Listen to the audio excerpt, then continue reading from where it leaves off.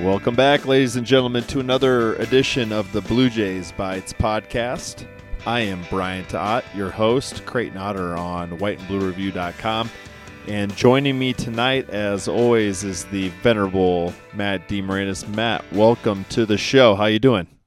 Doing very well. Glad you're back from the Dominican Republic, safe and sound, and ready to get back into some Blue Jay athletics. Thanks. Yeah, it was a nice trip to recharge. I was able to spend the Creighton, Nebraska men's basketball game, which is always one of the most self-induced, nerve-wracking games, no matter the sport, during my season. And I was able to, you'd think, like, kind of just disassociate myself from that game, focus on beaches and palm trees and stuff. But nope, I was checking the score religiously while I was walking around the resort that night. So can't turn it off. So it started as a peaceful walk then, and I imagine by halftime you were walking more towards the water. Yeah, it was kind of like peaceful to start, and then I kind of tried to speak Spanish with a gentleman to see if he could figure out why I couldn't stream Big Ten Network's app on my phone in the Dominican Republic, but he didn't know what the Big Ten was, and I'm not sure he knew what an app was. So I just figured I'd stick to the Twitter fiends who just fed me copious amounts of wonderful news as that game continued to progress. So yeah, it was wonderful. And, I was the only person, James and Connor and Patrice and I were the only people wearing Jays gear at the resort all week. But, missed a couple home games, which is a bummer. But, it was good. So that's a good segue. I've missed a lot, and I've missed talking to you. You, sir, have had an extremely eventful couple weeks. Sure. Representing Omaha media down in Austin as the Creighton Blue Jays volleyball program took one more step in its quest toward a Final Four. The Blue Jays losing in the National Elite Eight round to Texas. But I just want you to kind of chime in, paint a picture for our listeners, because you've been with this team for the last couple of years. You've been along for the ride, and then you physically went along for the ride down to Austin. I think the last time we talked, you said you wanted for Christmas was a Final Four trip for the Blue Jays, and you got pretty darn close. So just take our listeners on a little bit of a trip of what this last couple of weeks have been in Creighton volleyball. Feels like they've flown by. It doesn't even feel like it's been that long since we talked, but as I was kind of getting ready for tonight's show, I realized it has been quite a while. The last time we talked, they hadn't even played their first NCAA tournament match yet. So yeah, you've missed a little bit. But yeah, the first weekend in Lawrence, they played Northern Iowa, who's of course. For those who don't know, they're coached by Bobby Peterson, who is one of Kirsten Bernthal Booth's really close friends, not just in the coaching world, but personally. And are you fixing a sleeping bag? What are you doing? No, I'm here. Oh, okay. Sounded like you were zipping something up there. So yeah, they were coached by Bobby Peterson, one of Kirsten Bernthal Booth's really close friends. I'm not sure if we talked about their draw or not on the last show, but that was a kind of a funny moment at the selection show when they realized they weren't hosting, and then realized they were. Then Kirsten realized she was playing against Bobby, who's, been one of her, closest volleyball confidants, since going back to the start of her coaching career. So that was a little, probably not the draw she wanted, but that's the cards you're dealt, and they were up 2-0 in that first match and cruising. And they had, I think, 2 match points in the third set and blew it, and then lost the fourth in a not very close fashion. So it was like a little kind of a sweat. Had to sweat it out there, but they eventually pulled it out in the fifth set. Something that they would make a habit of in that tournament. Right. And then obviously they got the Jayhawks in the next night. They they didn't play at in Fog Allen. They played at the gym next to it, which I'm not sure how to pronounce. I apologize for the unprofessionalism there, but it's kind of like a DJ Sokol Arena type of gym. So it was filled up and loud and rowdy. There was a decent contingent of Creighton fans, but for the most part, it was KU, as you'd expect. But that was one of the best matches. I don't know if it felt that way on the ESPN3 stream that was on, but for those in attendance, it was just an insane environment, an insane match. I know most of the state was enamored with Nebraska, Penn State in the Sweet 16 last weekend, or 2 weekends ago, I guess I should say, because Nebraska was down 2-0 and they came back. But, Nebraska, they came back, but, the fourth set wasn't very close, and the fifth set was a blowout. So there wasn't really much drama involved. It was just the only drama was the third set where Nebraska had to hold off match point twice to keep their season alive. Sure. And then the drama ended right there, They just flipped that switch and went, whereas the Creighton-Kansas match was drama for seemed like 2 hours. It was insane. Oh, it was crazy. I was sitting next to Alex Sindelar from Big East Coast Bias, who went down there with me, and this is his kind of first year covering volleyball, so he's like a newborn baby experiencing everything for the first time when it comes to volleyball. So he was just his heart was just pounding out of his chest, watching just point after point. And this is kind of funny, this is going to be, go down in sports fighters aren't athletic joke history, but I was actually cramping up in the fifth set because I had been sitting still in the same position, with no movement at all, legs locked 90 degrees, all that. I wasn't moving a muscle except my fingers to type and eyeballs to look up and down. And so I ended up I was cramping in the fifth set, because I hadn't moved for so long. Coach Booth came over and helped you out. Yeah, I had to call for the and then but that fifth set, I've gone back and watched it a couple times now. The biggest lead was 2 points. Kansas saved, I think 6 was the final total, 6 match points. Yeah, it was insane. 6 match points they saved, and Creighton almost won it on 18-17. They thought Kansas hit a ball long, over the end line, and they rushed the court. They started celebrating. The Creighton fans started going crazy. The coaches started going crazy. Yeah, it was Twitter official for 20 seconds. Rob hit tweet.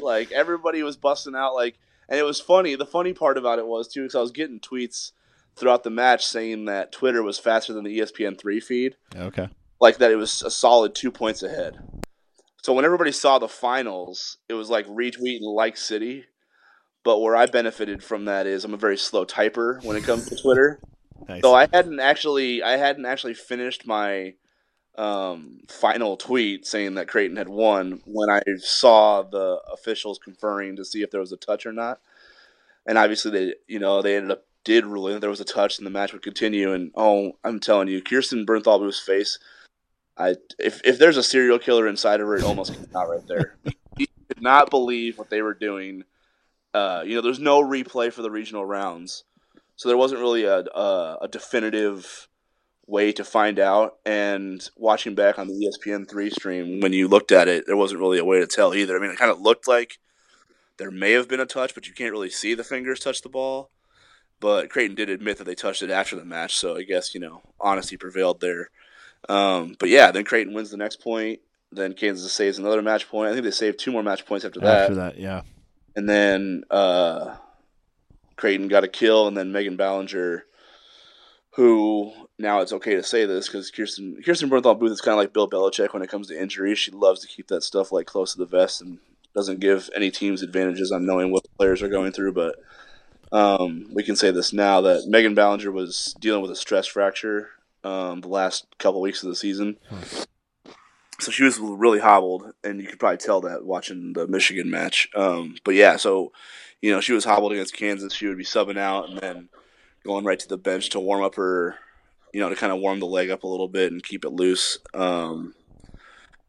with a heating pad. And then she got the final kill on, it was a little bit of a long it was a long serve receive or a long pass, and she just kind of smacked it down, and kicked off celebration number 2, and that was just I mean, I've never seen a better event, like basketball, baseball.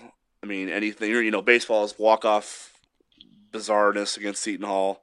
Yeah. Name any kind of event that I've only been doing this for 5+ years or whatever, so obviously some of the old veterans can come on and chastise me for not having a good memory, but in my time just covering teams, I've never seen a better match in my life. The stakes, the environment, and how it just came down to the wire, and everything was up for grabs in the final points. I mean, to go 20-18 in the 5th set, that's a long 5th set. I was gonna say, like, I was trying to explain to my dad. He doesn't watch a ton of volleyball, but I was just trying to explain to him just what that means, and he's like, "Oh, they only go to 15 in the 5th set." Yeah. I'm like, "Yeah, not."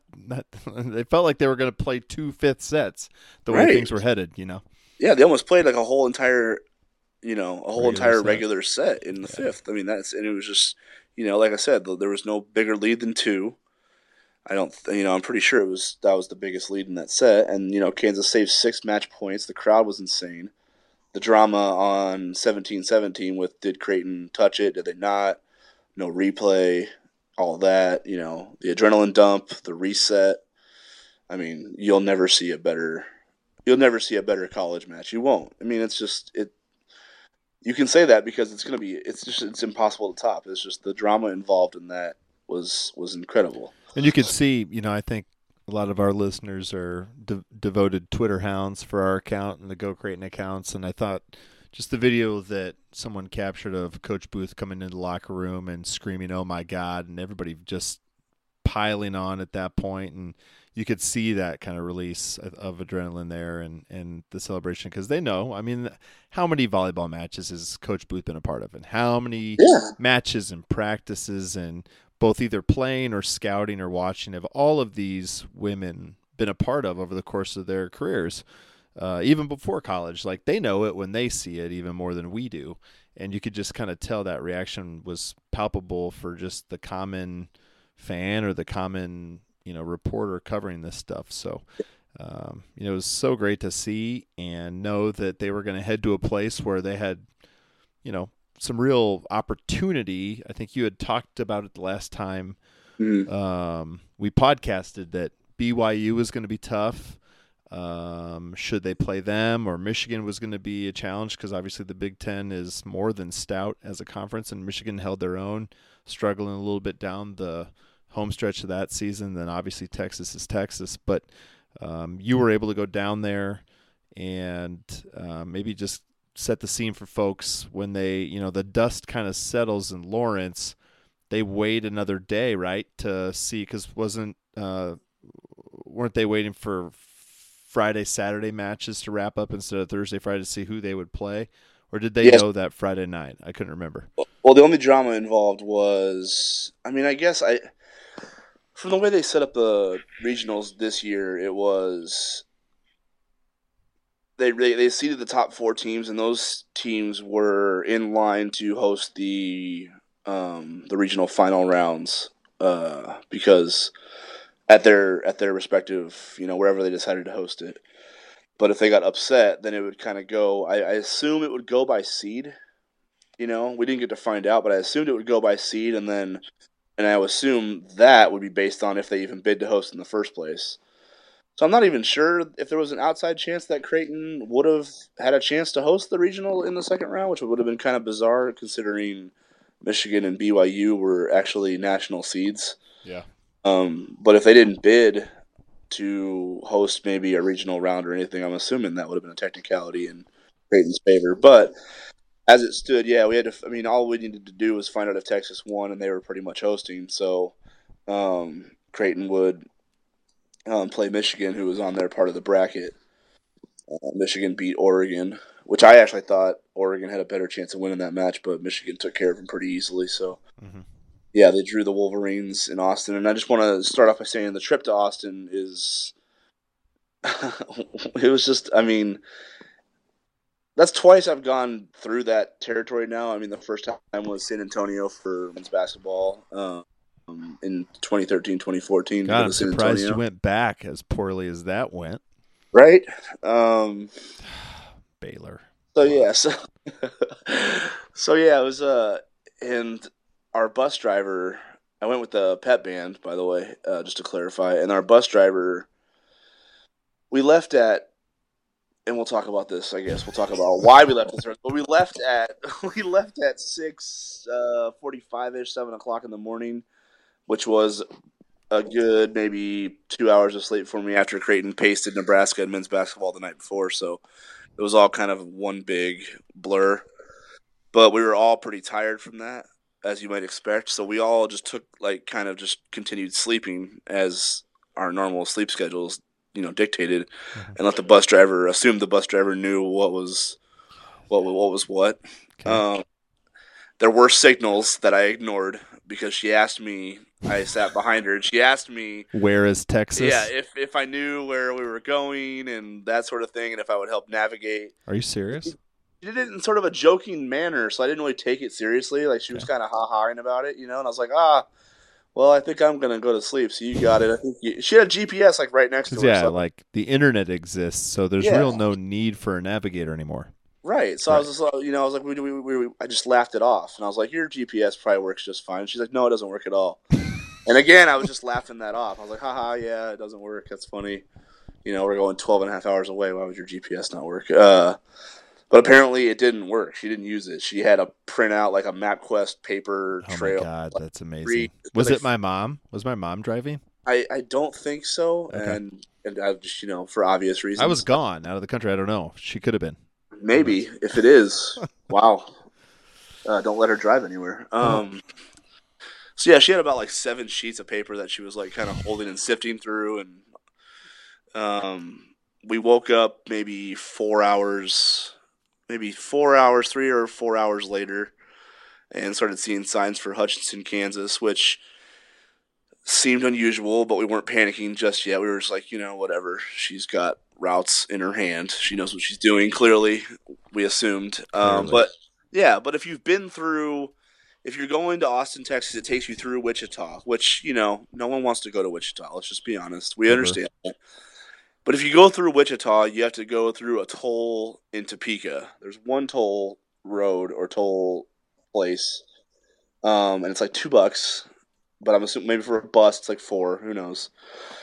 So it's not a huge inconvenience. It's not like driving to Chicago where you have to stop at 8 toll places and pay to get through the city. But she decided to map out a route that would take her, that would avoid the tolls. Okay. The one toll and avoid Wichita, which again doesn't sound like a terrible idea. Smart lady. Yeah. I mean, and even on Twitter when I tweeted out what we did, everybody said still worth it because, but the avoiding Wichita on your way to Austin, Texas, apparently costs you 3 hours in drive time. 3 hours. We ended up at Oklahoma City. Probably around 6:30 at night. So it took us 12 hours to get to Oklahoma City from Omaha. Wow. Which is what it should have taken to get to Austin. So we still had 5 hours left to drive from Oklahoma City. We didn't get to Austin probably until 1:30, I think. Okay. Maybe 2 o'clock. So a solid 18 hours on the bus. Yeah. Now you know how Ed Service feels all the time. Oh, Ed Service would have loved that trip. He would have. Would have loved it. Would have wished it gone longer. Do you think let's go to San Antonio. Do you think he drives buses in the off season? Just Probably. For the bus. That would be amazing. I would ride on that bus. With the way he says it builds chemistry, he probably has so many friends on buses. Yeah, I mean he drives the mega bus. He would have had a ball that trip. He probably avoids the toll to Wichita even when he goes to Wichita.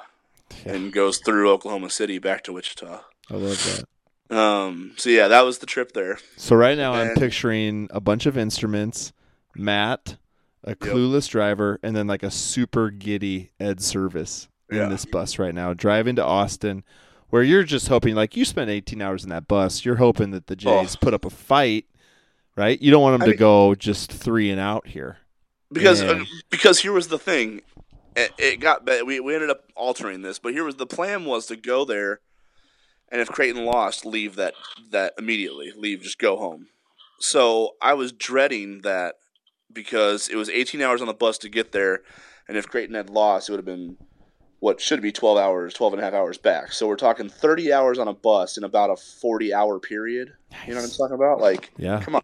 That just doesn't sound pleasant at all. She could have taken you down to San Antonio and then like just to sightsee and then head back up. So like you could have easily put a couple extra hours on that both ways too. Yeah, in the time. Oh my God, it was an experience for sure. Okay. So, but Creighton did win another 5th set. They beat Michigan. They came back from 2-1 to do it this time. And they kind of coughed up that first set. Yeah, they were playing pretty well, and then Michigan went on a late run. Yeah, a late run to take control of the first set, win it. Creighton bounced back in the second to even it up at intermission, which is pretty crucial because even though it wasn't a hostile crowd, it was, because the Texas fans had all filed out and the ones that were still there didn't have a really rooting interest. And actually, Creighton fans outnumbered Michigan fans by about 4-1. So it felt, like a decent.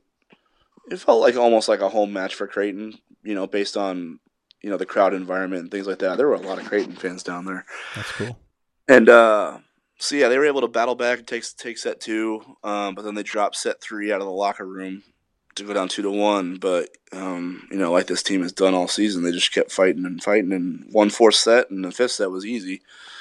I don't remember the run they started off in the 5th, but they took control of it the same way they kind of took control of Northern Iowa and Kansas. They got off to a good start and just didn't look back and kind of maintained control, which is funny because if you go back to the beginning of the season, they lost 3 5-setters.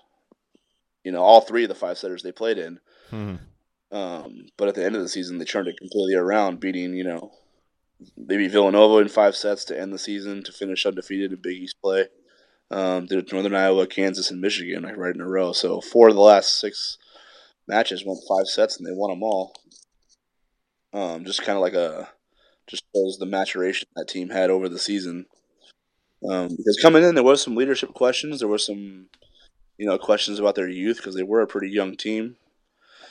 They lost a lot of seniors from the group that went to the Sweet 16 the year before, so that was definitely a question mark, and they answered it big time when it mattered most. And their reward was getting the Longhorns the next night in Austin with a trip to the Final Four on the line. Yeah. Man, BYU, it's hard to say that they had them beat because BYU was down 2-0. And they were facing 2 match points in the 3rd set. They almost got swept, Yeah.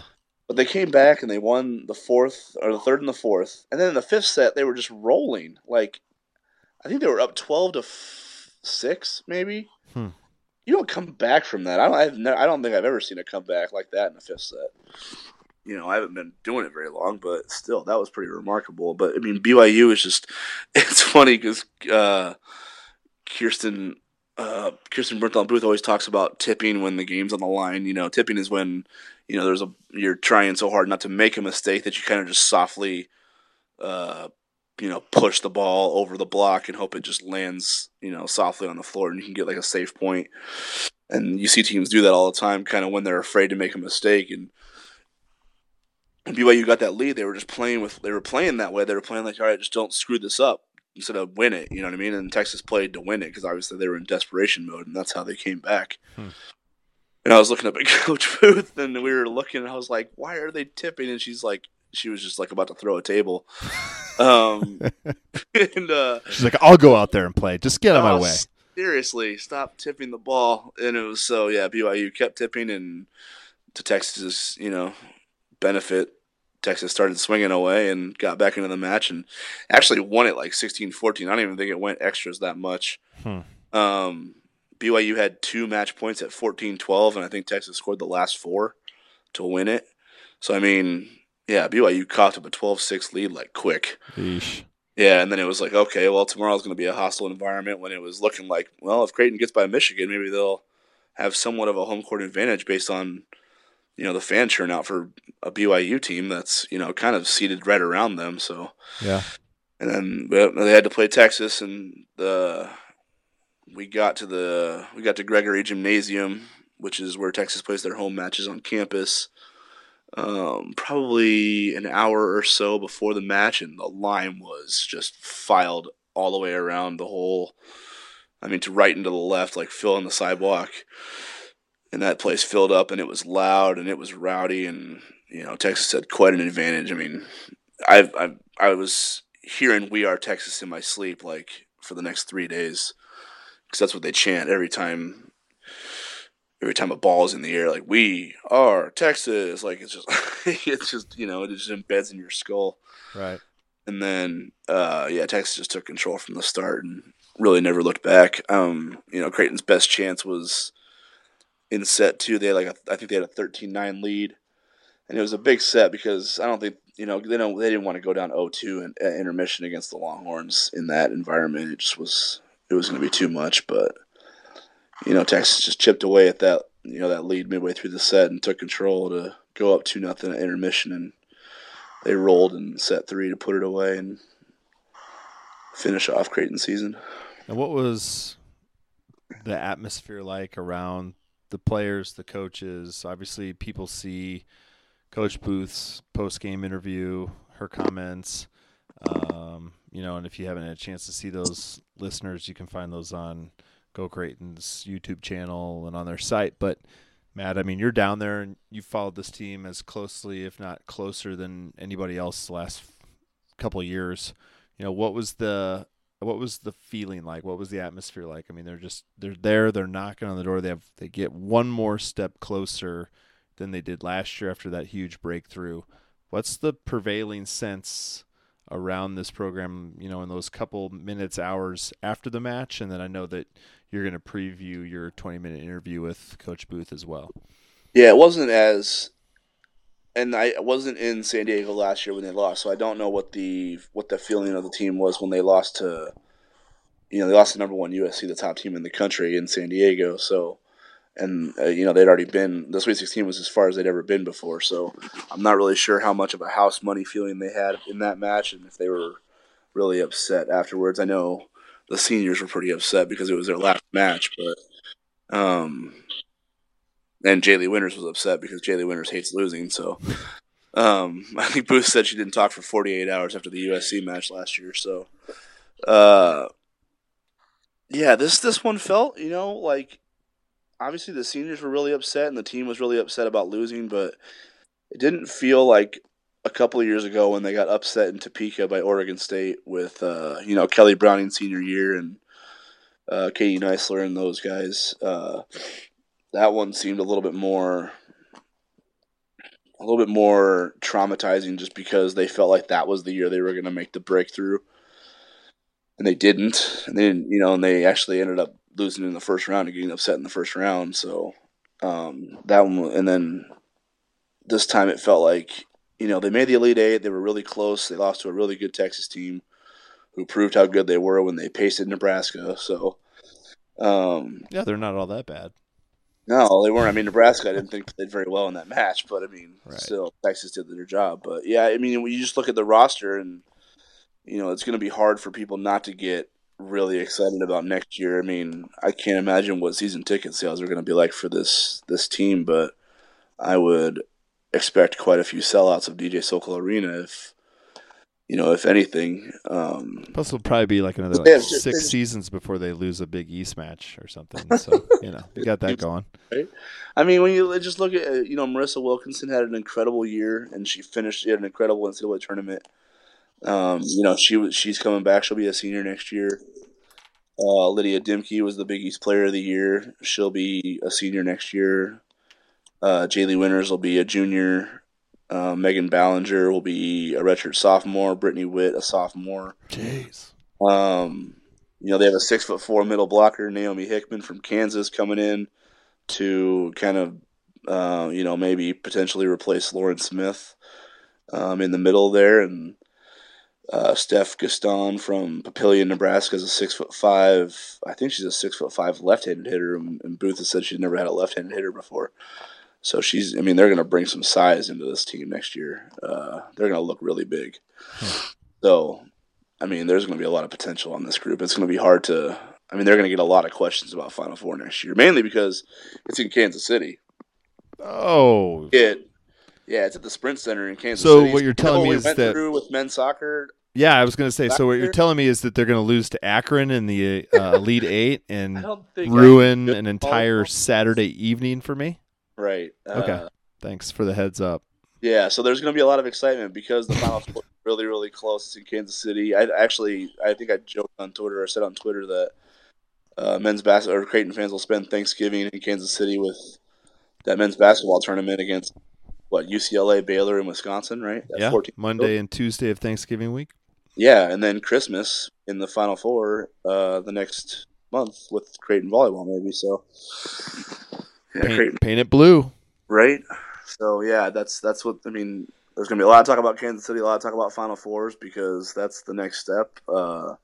Lydia Dimke said it in her post game press conference after losing to Texas. She said it. She said the next step is the Final Four. That's what we're gonna do next year. So, all right. There's no more of these. We're happy to make the NCAA tournament. No more of these moral victories against top teams. They're going for gold, as they say. Well, and I think I mean, we've talked about it on this show.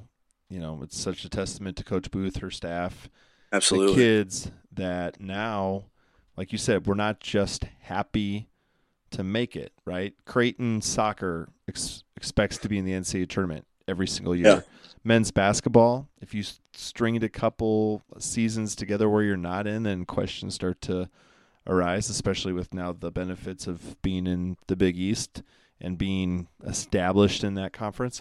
And volleyball's in that same conversation now. I mean, this is, if they fail to make a tournament here in the foreseeable future, it's going to seem strange. Whereas, again, you think back, like, in recent history, they were nowhere near playing. So I know you have memory of that, of where it started. So my question to you is, because you said over and over again, and you weren't wrong, but I always felt like I wanted to have this discussion with you because you've said it repeatedly this year, and I kind of disagreed with you, but I really didn't have any proof to back it up.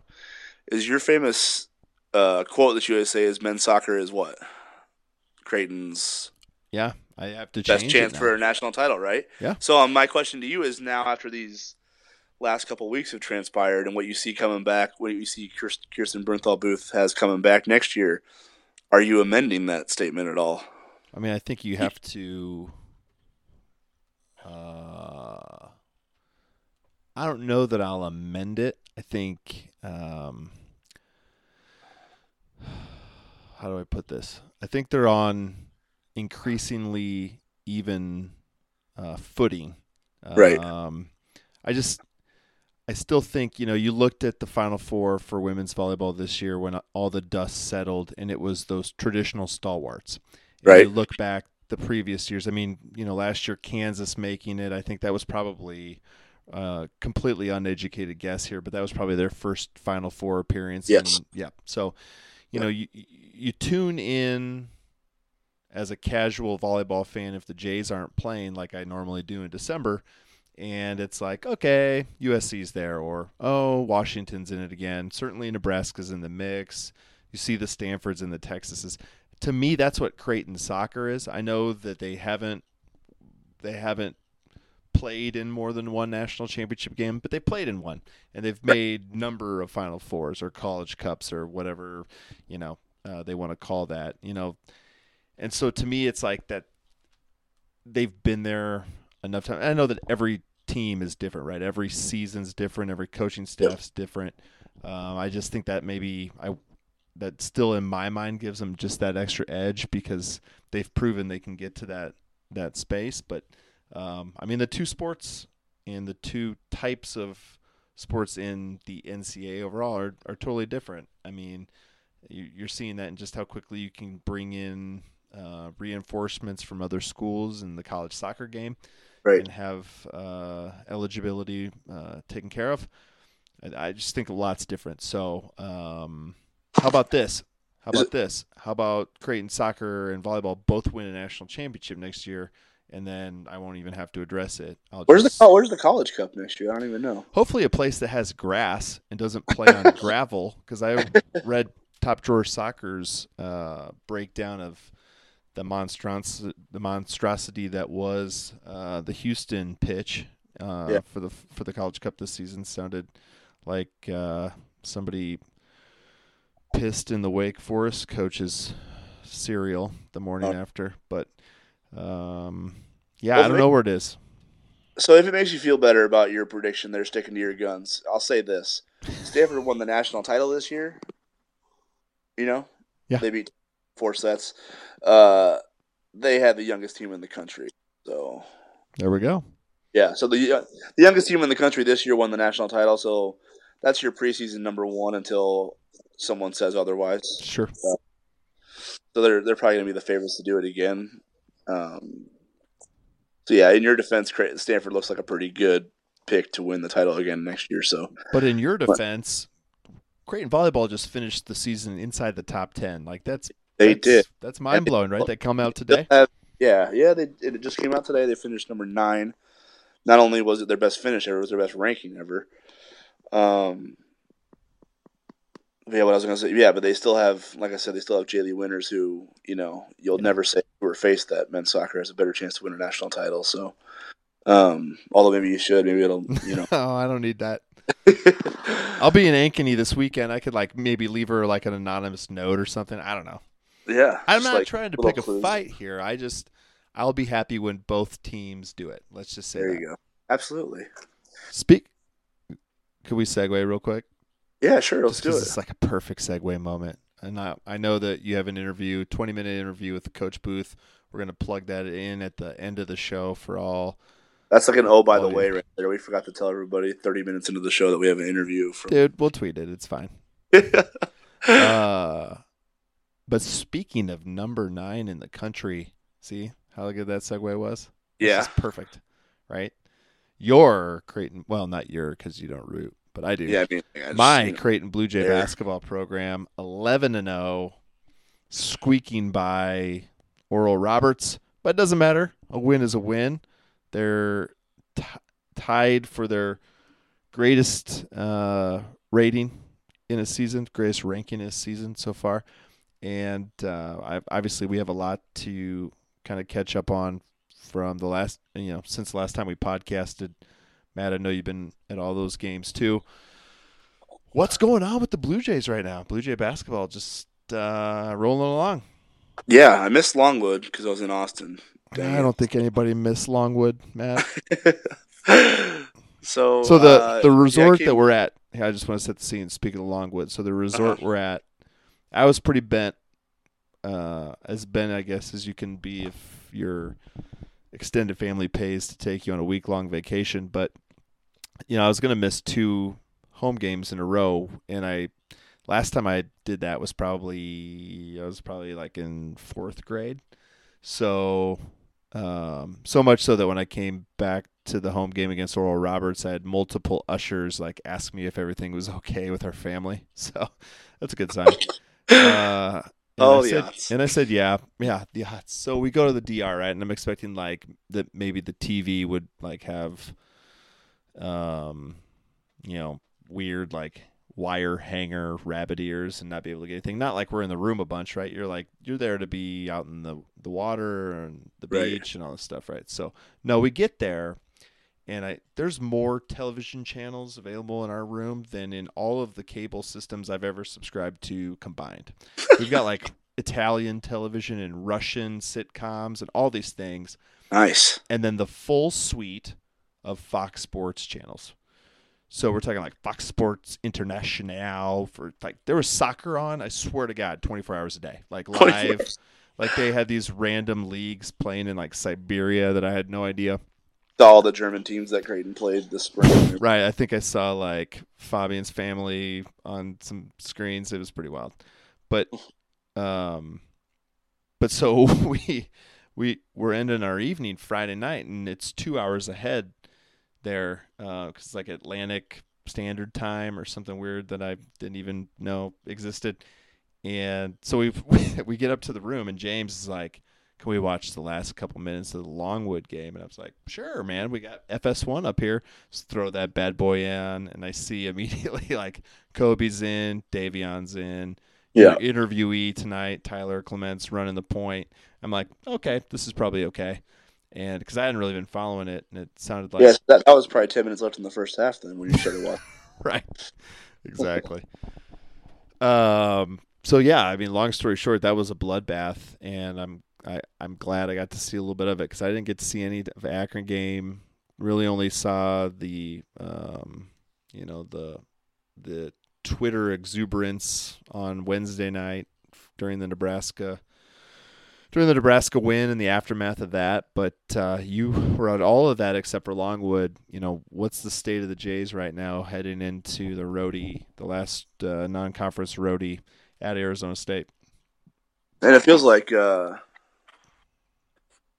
just, you're starting to see that Big East schedule, as you like kind of cross dates off and everything. You're like, man, can Creighton get to that Villanova game undefeated and make New Year's Eve afternoon, whatever you'll call that, at CenturyLink Center just an absolute party, or what's going to happen? Because Seton Hall's not a bad team. That's a good club. Even though Creighton, they beat them at home. It's a definition of a trap game. I mean, right? Good team, come in here, start Big East play, big bodies. I mean, yeah. And then they got this Arizona State team here on the road, which is just a weird road game to have right before Christmas. Like, Arizona State is an up and down.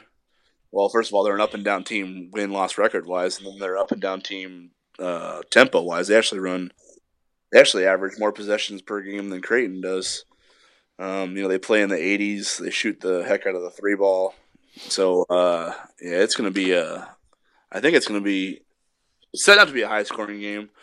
We'll see if anybody's able to stop the other. It's going to be a tough one. I think tougher than probably maybe Arizona State's metrics would suggest.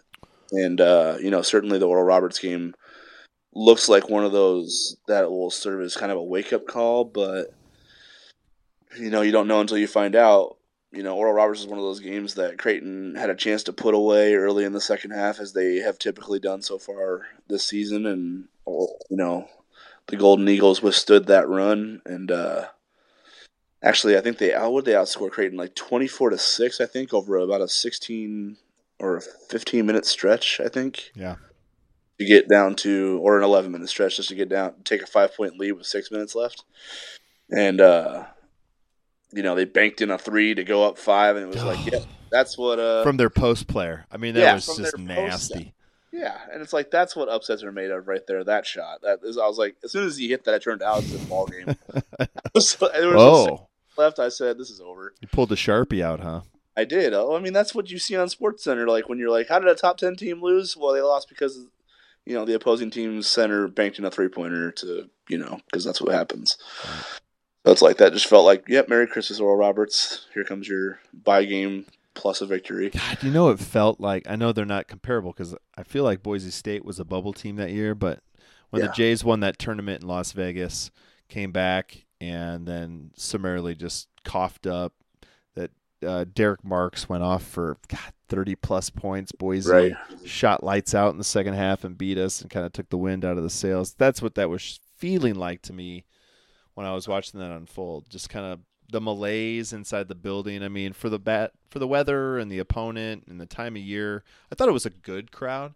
But certainly, like you alluded to, not anything like New Year's Eve will be, or even that Seton Hall game. But it wasn't a good crowd until Creighton started losing. That's when it started.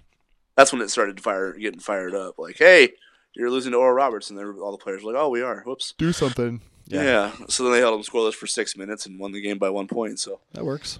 Yeah, it was funny because I was listening to Heath and Corey on the Blue Jay shoot-around before the game, and they had Ken Pomeroy on, and they were asking him what he kind of thinks of Creighton's defense, and he actually made a really interesting point. It was kind of about Creighton's defense in regards to needing to get stops versus, can their offense just still outscore anybody? It doesn't matter. So there's not a lot of stress on your defense in the first place. Mm-hmm. So it's kind of funny foreshadowing because Oral Roberts ended up putting stress on their defense. Creighton won by 1 point and held Oral Roberts scoreless for 6 minutes, the final 6 minutes of the game. So they literally, in hindsight, had no margin for error, and their defense needed to get every stop, and the defense got every stop. So, they kind of learned that lesson. The thing is, and I watched a little bit of practice last night before they left for Tempe, and it wasn't like heated. They weren't getting torn apart or anything. So it wasn't. You just wonder if the lesson, if winning in a fashion that wasn't impressive is a lesson will serve as that wake up call, or if they actually need to suffer a loss for it to be a wake up call. Because I think if you go back to last year, who did they lose to Marquette first or Seton Hall first? I can't even remember now. But one of those games was supposed to be the wake up call game, right? Yeah. And they ended up losing another one. Or they lost to Georgetown, and they blew the Georgetown lead, and then came home to lose to Seton Hall. Isn't that what happened? Yeah. Thanks right? for reminding me. Thanks. The Georgetown game was like just the biggest guy. And then I had spent the night. The facts are the facts, sir. They're the facts, and then the facts are that game got done. I had to take my son to the emergency room that night, and it was just like, okay, cool. Let's just spill all this on. You accidentally punt him into a wall. And it's like 5 degrees outside. I was like, oh yeah, I forgot. They still coughed that game up. I'm not bitter or anything, but go ahead. Drive yourself to the emergency room, James. I'm right. angry. No, it was Connor, so he could have found somebody to take him. He's cute. Well, yeah, Connor can't drive. James probably can, but yeah, probably. Yeah. So yeah, it's one of those things where it feels like is a loss the lesson that you need to learn, or is a close win over a team you should, you're favored by 25 to beat? Is that the lesson? So we'll find out tomorrow night, right? Because I'm sure everybody wants Creighton to be undefeated and in the top 10 for that Villanova game, but their next 2 games aren't going to just roll out a red carpet for them to do that. Arizona State and Seton Hall are going to bring it. They'll bring different styles. Seton Hall is going to be much more physical in the half court. They're going to, try to beat Creighton up on the glass. They're going to make things tough for them on defense. But Arizona State's going to get up and down and really challenge Creighton's defense. From the 3-point line extended, or so it's going to be interesting to see how Creighton handles that challenge, because so far their only true road game has been in Lincoln against a team that's. I mean, let's be honest, it's like a home game. A team that's not very good right now. So really, yeah. Oh, I know they were somehow only 4-point dogs or whatever it was against Creighton, but Vegas was handing Jays fans a Christmas gift for that one. So yeah. They made their money back on the 25-point spread that Creighton didn't cover. Right. Yeah, well, it seems like Arizona State might be the trap before the trap. Seton Hall. There's right now it's just like there's a mortar, there's a minefield, and then there's like a moat. God. And then there's Villanova, the king. You know what I mean? It's like so. I love that. I love that visual. Yeah, right? Can't you just see that right now? That's what Creighton has to overcome to get to the castle right now. Okay. And if they do, I mean, it doesn't really matter. Let's be honest. Like, the Big East is salty again. Yeah. Villanova's super salty. I mean, they just. But if Creighton goes undefeated in the non-conference, you have to feel like they've pretty much. And this is going to be the wrong word for it, but I'm just going to, just based on what they're probably going to do in conference play. If they go undefeated in non-conference, don't they pretty much have a bid locked up unless they absolutely gag it away, right? No, that's what I was saying. Like, the conferences are going to be so salty, so there's not going to be really many gimmies, DePaul. But St. John's. St. John's. Mullen technical fouls. Oh, my God, that guy. What? Yeah. Dude, just go back to the dream team. Oh, man. Just retire the jersey and call it a career. I know. Anywho, yeah. I mean, that's 4 wins. That's 4 wins right there, though, so that puts them at 16. I know. Right? I used to make fun of these big blue-chip leagues that would have these teams come in and end the season under 500 in conference play, and they're still on the bubble, or they're one of the last 8 teams, and it just blew my mind. Yeah. And now I'm like, that works because because what's that, 20-10 if Creighton goes undefeated in non-conference, right? Yeah, I mean if you just stay out of the Wednesday night game in New York this year, you're on the bubble. You're probably on the right side of the bubble, if not a lock. I mean, For sure. Providence, Seton Hall, Butler, Xavier, Villanova, Jays. I mean, that right there are six. Those are six as good as teams as I've watched this year. Some of the leagues throwing teams out in college hoops are just brutal to watch. These teams are not good. Because where did Butler enter the Big East tournament last year? So let's just try to paint it up and compare. I know every year is different because you're comparing it to the field. Now you're gonna make me Google. Wasn't Butler the 6th seed last year? Yeah, 6 or 5. Yeah, and then they lose their first Big East tournament game and still make the tournament, win a game, play Virginia, all that yada yada. Right? Matt, so I mean, if the Jays would have beat Georgetown and not coughed that game up, they're probably in that conversation because they beat Butler in Omaha. Yeah, but whatever. I'm not bitter. Anywho, sounds like you are. Just a but I'm not a professional. So. No, that's fine. My unprofessional opinion, you sound like you're still holding some. You're still holding that tight. That's just what I do. Let go, sir. Let it go. Yeah, so I think, so let's say they win tomorrow night. And let's just say that. So they're going to be in the top 10 for a week that will start with Seton Hall and then end with Villanova. So Villanova's not going to lose between now and then. Although Villanova starts with Xavier, right? I mean, I think they're on the road at Xavier. I could be, I could be wrong, but Xavier's not that great right now. Yeah, what's up with Chris Mack and his boys? They going to get Miles Davis back soon? Man, wouldn't that be something if he was back for Omaha, right? He alluded. I mean, Mac today in his press conference alluded to he and Miles both know the date that Miles is going to come back and play, and it'll just be a surprise to everybody else when they roll him out. So, okay, I got to imagine that doesn't sound whatsoever. No, I guess Villanova starts with DePaul in the pavilion, so that's nothing. That first Wednesday night, that's a little salty. Right. Name your score, Villanova. Providence, Xavier, Seton Hall, Creighton, Georgetown, Marquette. So, okay. And then, New Year's Eve, Xavier, Georgetown, Villanova, Creighton. Anyway, we're getting down the road here a little bit. Got to take care of business against Arizona State. You're saying it's going to be a difficult game.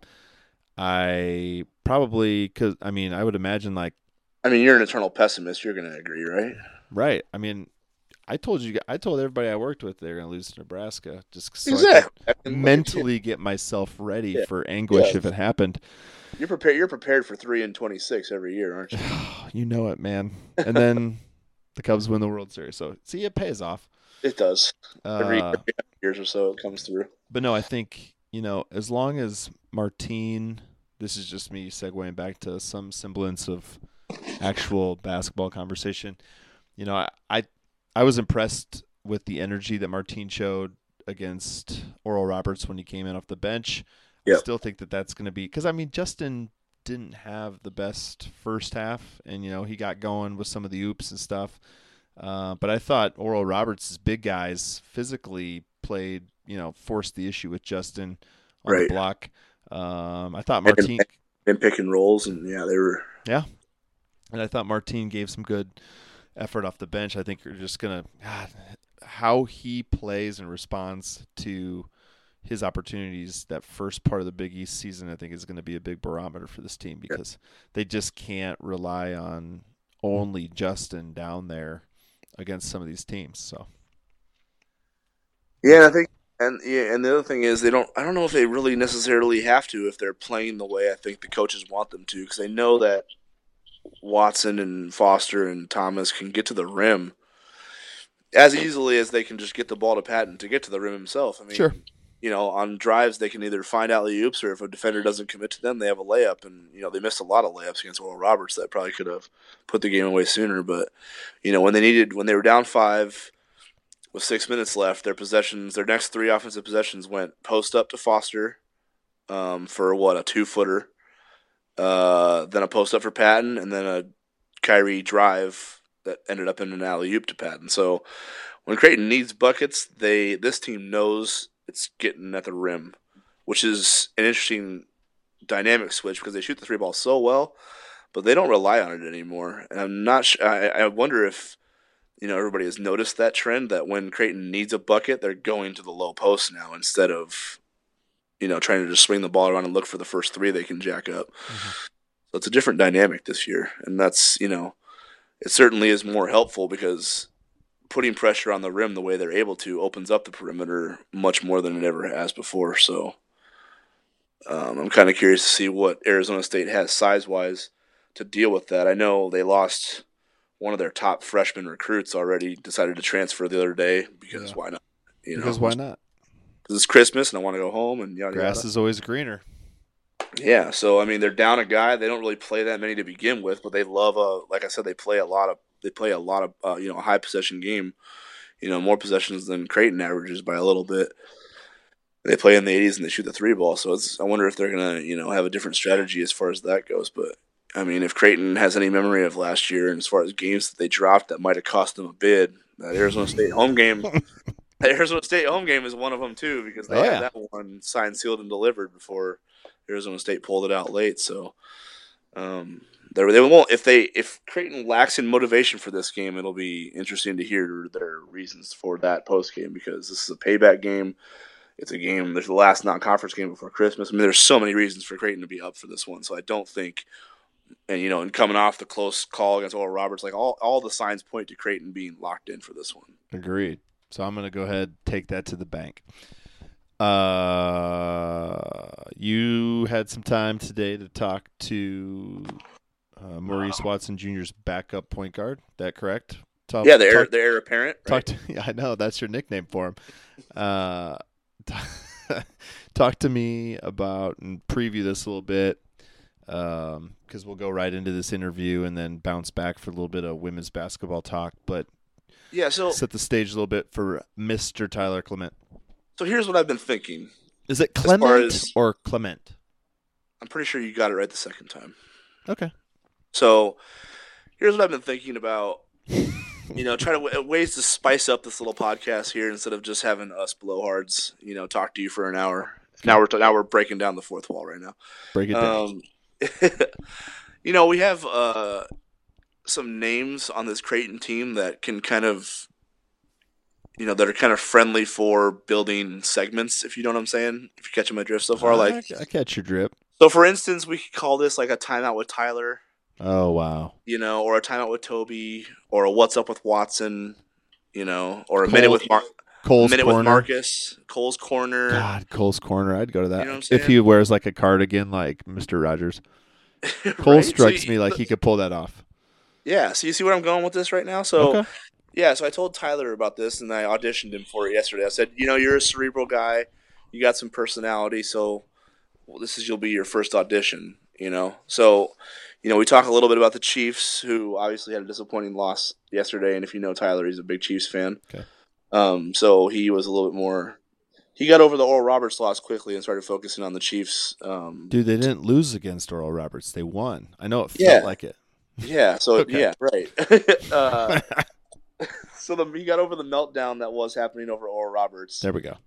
And turned his attention towards the Chiefs blowing their chance to clinch a playoff spot and possibly home field advantage. At the foot of their former kicker. God, I hate that stuff, man. I hate it.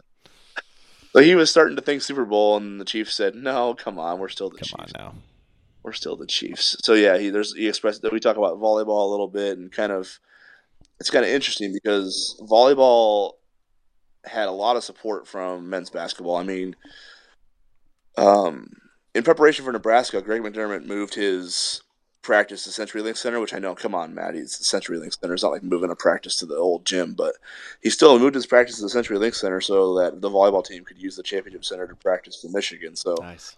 There was a lot of support for the volleyball team. The basketball team especially was paying close attention to it. And, that Elite Eight run, and Tyler talks about how it motivated him personally because, Creighton volleyball has accomplished first evers the last 2 seasons with the first ever Sweet 16 and the first ever Elite Eight this year. That, he wants to finish his final 2 seasons as a Blue Jay experiencing those same first evers for the men's basketball program. So talk a little bit about how that, watching that run up close kind of motivated him and his teammates. Well, yeah, I mean, he's third on the list right now. If we start talking about chances for Final Fours and national championships, I mean, the big dog's third on the list. So, okay. They're next up though. So that's what I'm talking about. That's what I'm talking about. And they've definitely got some pieces at play this season and even next. So, all right, well, let's listen to Tyler here. Like Tyler's, what did you say, timeout with Tyler? Yeah, well, I mean, that's Tuesdays with Tyler? Because this will publish on Tuesday. Tuesday with Tyler. Yeah, I mean, Tuesdays something with Tyler. Whatever. Stay with the T, Clement's Corner? I don't know. Yeah. Okay. I like the Tyler one. Me too. Okay, we'll listen to this real quick, and then we'll bounce back. So this is Matt DeMarina speaking to Creighton point guard Tyler Clement on the Blue Jays Bytes podcast, sponsored by Lawler's Custom Apparel. First things first, I know you're a Chiefs fan. So obviously today was not a good day. Let's just say Twitter was melting down, and it wasn't because you guys almost lost to Will Roberts. Yeah. Your thoughts on what transpired this afternoon? Well, it's just a brutal loss. I mean, anytime you get in the red zone twice and you don't get any points up, first with the turnover on. Hi, Tyler. Nice to meet you. I'm Karen. Hi, Matt. Nice to meet you. Nice to meet you. Anytime you get in the red zone twice and they'll come away with points, I mean, we turned it over on downs and then the terrible interception. Just like a brutal game. I was slowly thinking they might be able to creep back in it, and of course they did. And not a good loss. Hopefully the Raiders lose right now. I don't know if they're going to lose or not. But so were you at a point where you were starting to think, were you daring yourself to start to think Super Bowl? Were you saying maybe? I was, yeah. Oh, really? Before the game. Okay. Only because I don't see like a really good team this year. New England's obviously. Yeah, the AFC's a little down. Even the NFC too, but yeah, just looking at the AFC alone, like if we were able to win the division and get at least one home game, I mean, I think the AFC's. Nice to meet you. I'll see you at dinner. I was just envisioning a thing where we can get home field, even if it's the 2 seed, and somehow make the Super Bowl. But I don't know. We got to figure out our offense still. Maybe give the ball to Tyreek Hill every time. So you're not thinking Super Bowl anymore. Now you're just trying to make the playoffs again. I haven't clinched that yet. We haven't clinched that, and if we don't make the playoffs, which is possible, and we got 2 tough games left, but we better make the playoffs. You don't have a tiebreaker with Tennessee anymore. So if you lose your last 2, they win. I'm not thinking about Tennessee, but that makes sense, I guess. Tennessee's not bad though. They got a good run game. Yeah. But still, I don't know. The big loss was Derek Johnson because I mean Tennessee had a good run offense in general, but he's just such a good run stopper and quarterback for the defense. I do still like our defense. Obviously, they still forced 3 turnovers today, but we can win with that defense. But got to get a little more from the offense. Yeah. So how was practice today after Oral Roberts? I mean, obviously, you guys have expectations that where you at one point went over Oral Roberts isn't going to sit well with you. What was the film session like? What was the practice session like? Did you guys see what you wanted to see out of the response from you guys? Yeah, I think we had a really good practice. I think the coaches would say the same thing. We watched film first, and so like you said, we saw a lot of the mistakes and just like little things we need to correct going forward with Arizona State. But I think everyone kind of responded. We knew we didn't perform well last night, and so I think we're ready to respond with Arizona State. But yeah, it was a good first practice back from that. I think you got 1 game left in the non-conference, and it is going to be a tough turnaround going out to Tempe. But how would you assess your guys' non-conference so far?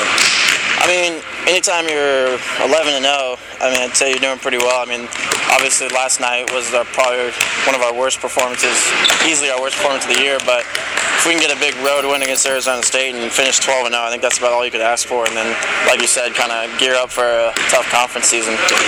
So you got the reigning Big East tournament champs to start the conference season, then you have the reigning national champion after that.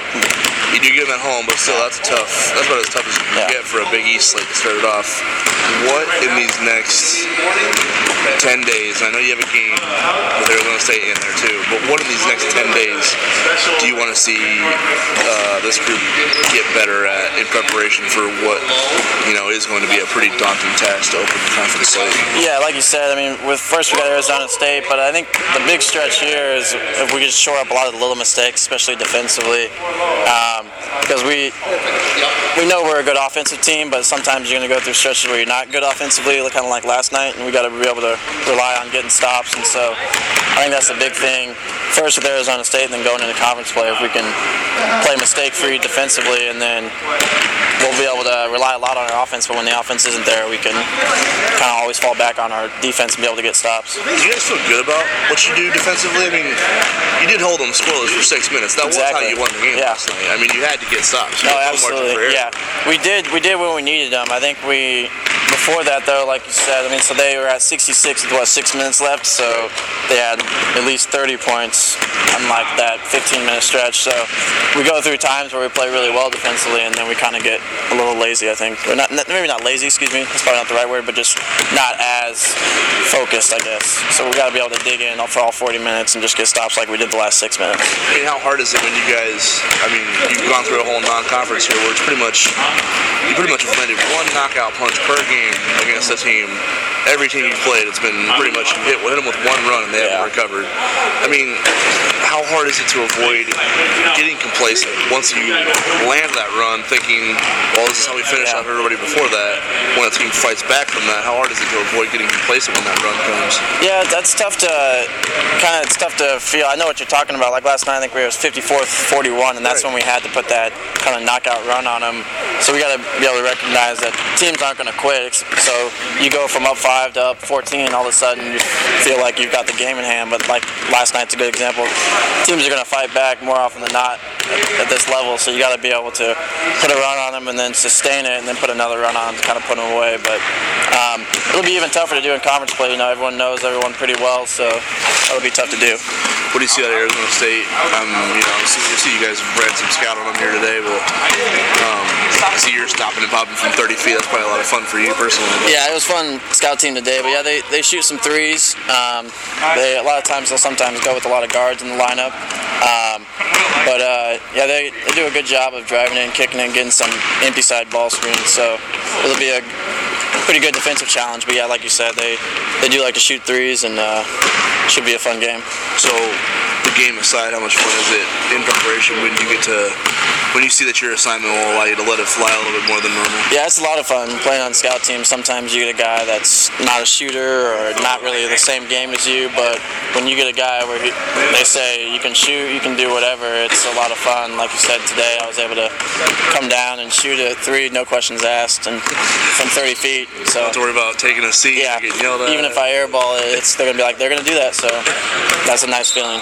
I guess I know the basketball team was pretty locked in and watching them run around, but what did you think of this run that volleyball went on this postseason? Obviously, it seems like most of the other student athletes, the other teams, were pretty locked into what they were going through. Yeah, we were definitely following it. Both guys on the team and our managers, especially some of our managers, I think are the biggest volleyball fans there are. They were watching on their phones, but yeah, we were following them. We were hoping they would get to that Final Four, but first Elite Eight in school history, that's awesome for them, and it kind of provides some motivation for us to get to that Sweet 16 Elite Eight level like they are. But yeah, no, they were a lot of fun to watch, and they also played a couple of games during the CenturyLink Center, so we could see a little bit of it. But yeah, that was a great run, and hopefully they can keep getting better. Final Four next year, I heard, is the goal, so that's awesome. That's what I mean. Like, for you, watching that personally, you've been in this program a long time, when you see a team like that cross off first evers, exactly, you've never been there before. I mean, how much does it make you think about how you want to end your final couple of years here on the Hilltop, where you want to go into the postseason? Yeah, absolutely. I mean, like you said, they've seem to have gotten better every year. Volleyball, they just keep taking steps forward, and that's what, obviously, we've made it clear a goal of ours is to be the first Sweet 16 and then even beyond this year. So hopefully we can kind of use that as just more motivation to create our goals, basically, to make our goals. So if I told you you get a Chiefs guaranteed Super Bowl win, or a Final Four run, but you lose in the Final Four, you don't go any further, what would you take? Oh, I'd take the Final Four run easily. The Final Four run? Yeah. To be a part of that would be awesome, and then the Chiefs will just win the Super Bowl next year, so that would be all right. No, okay. All right, so let me hedge that a little bit. Okay. All right. Let's just make it more risky for you to answer. It'll be Final Four. You think it'll be Final Four no matter Chiefs what? could not win a Super Bowl in my lifetime, and I'd take the Final Four. Okay, but the Chiefs win the Super Bowl this year, or you get a Final Four run this year, and the Chiefs never make the playoffs again. That's what I mean. I'd take the Final Four. Do you still take the Final Four? Yeah, that doesn't matter. To be a part of that would be 40 awesome. years from now, when you're watching Chiefs games, like I understand they're not going to make. I'd always have the Final Four ring to fall back on. You just keep looking That would be at that'd be the sports high of my life, and I would know it's all downhill from there anyway. Okay, so no matter how disappointing the Chiefs season's got, you feel like you just keep looking at that ring. And yeah, okay. that'll always bring me back. So yeah, definitely Final Four. All right. Good save. Yeah. All right, Matt, that was a great interview with Tyler. Look forward to even more of those special little vignettes and touch bases with the guys over the course of the next couple of weeks as stuff starts to segue into the Big East play. But I think we'd be remiss if we didn't talk about another team that beat the living daylights of the Nebraska basketball program. Always a good thing to say. Creighton. Man, that is a great way to intro that. Isn't that nice? Oh, I mean, I'm looking at Creighton 80, Nebraska 64, and I'm just saying to myself, good for you, Flan. It wasn't even that close. Oh. Yeah. So Sunday afternoon, led by the incomparable Marissa Janney and the Blue Jays, completely rout the Huskers in Omaha at Sokol Arena. Matt, you were there. Set the scene for Jays fans for what was really a nice bounce-back win for the Blue Jays after some late non-conference season swoon there against Northern Iowa. I feel like we might have to dedicate a whole show to women's basketball just because we've neglected it so badly. I know. I feel you. Yeah. So yeah, they came off that 1-point loss to Northern Iowa, which that was kind of the Jalen Agnew coming out party. Northern Iowa was good for that, by the way. I don't know if you've noticed that, like, a couple years ago when they were in Cedar Falls, Sydney Lamberty almost had like a triple-double as a freshman there to win a game. Jade Owens played great as a freshman there, and then Jalen Agnew going there as a freshman had 16 and 9. Mm-hmm. Ended up taking what would have been the game-winning shot. I mean, if Flan's got a highly touted freshman, they need to go to Cedar Falls every year. That's how right. How they're going. So, yeah, she had a really good game, but they came up just short. They haven't figured out how to shoot the ball on the road yet, which maybe they'll do that at Marist here because they boat raced Marist in Omaha last year, so maybe they'll do that again before conference play starts. But they found the shooting stroke against the Huskers, so good time to find it, I guess. Marissa Janney had hit a DJ Sokol Arena record 7 3-pointers. Scored 22 points, had 9 assists, and the route was on pretty much from the midway point of the second quarter on. And it started with Agnew, really, because she came in. Creighton went to maybe like a 3/4 court, almost full court press, just to kind of, slow Nebraska down, disrupt their ball handlers. Flan felt they were kind of susceptible to turning the ball over, so he thought, turning up the heat on them a little bit would be a good way to get maybe some easy baskets. And Nebraska was kind of in control of it a little bit. And then Jalen got her long wingspan into a passing lane in the just before the half-court line and stole the ball away, had a nice little spin move and dished it off to Sydney Lamberty for a 3-point play, and Creighton never looked back. But, yeah, Jalen was kind of the catalyst for that.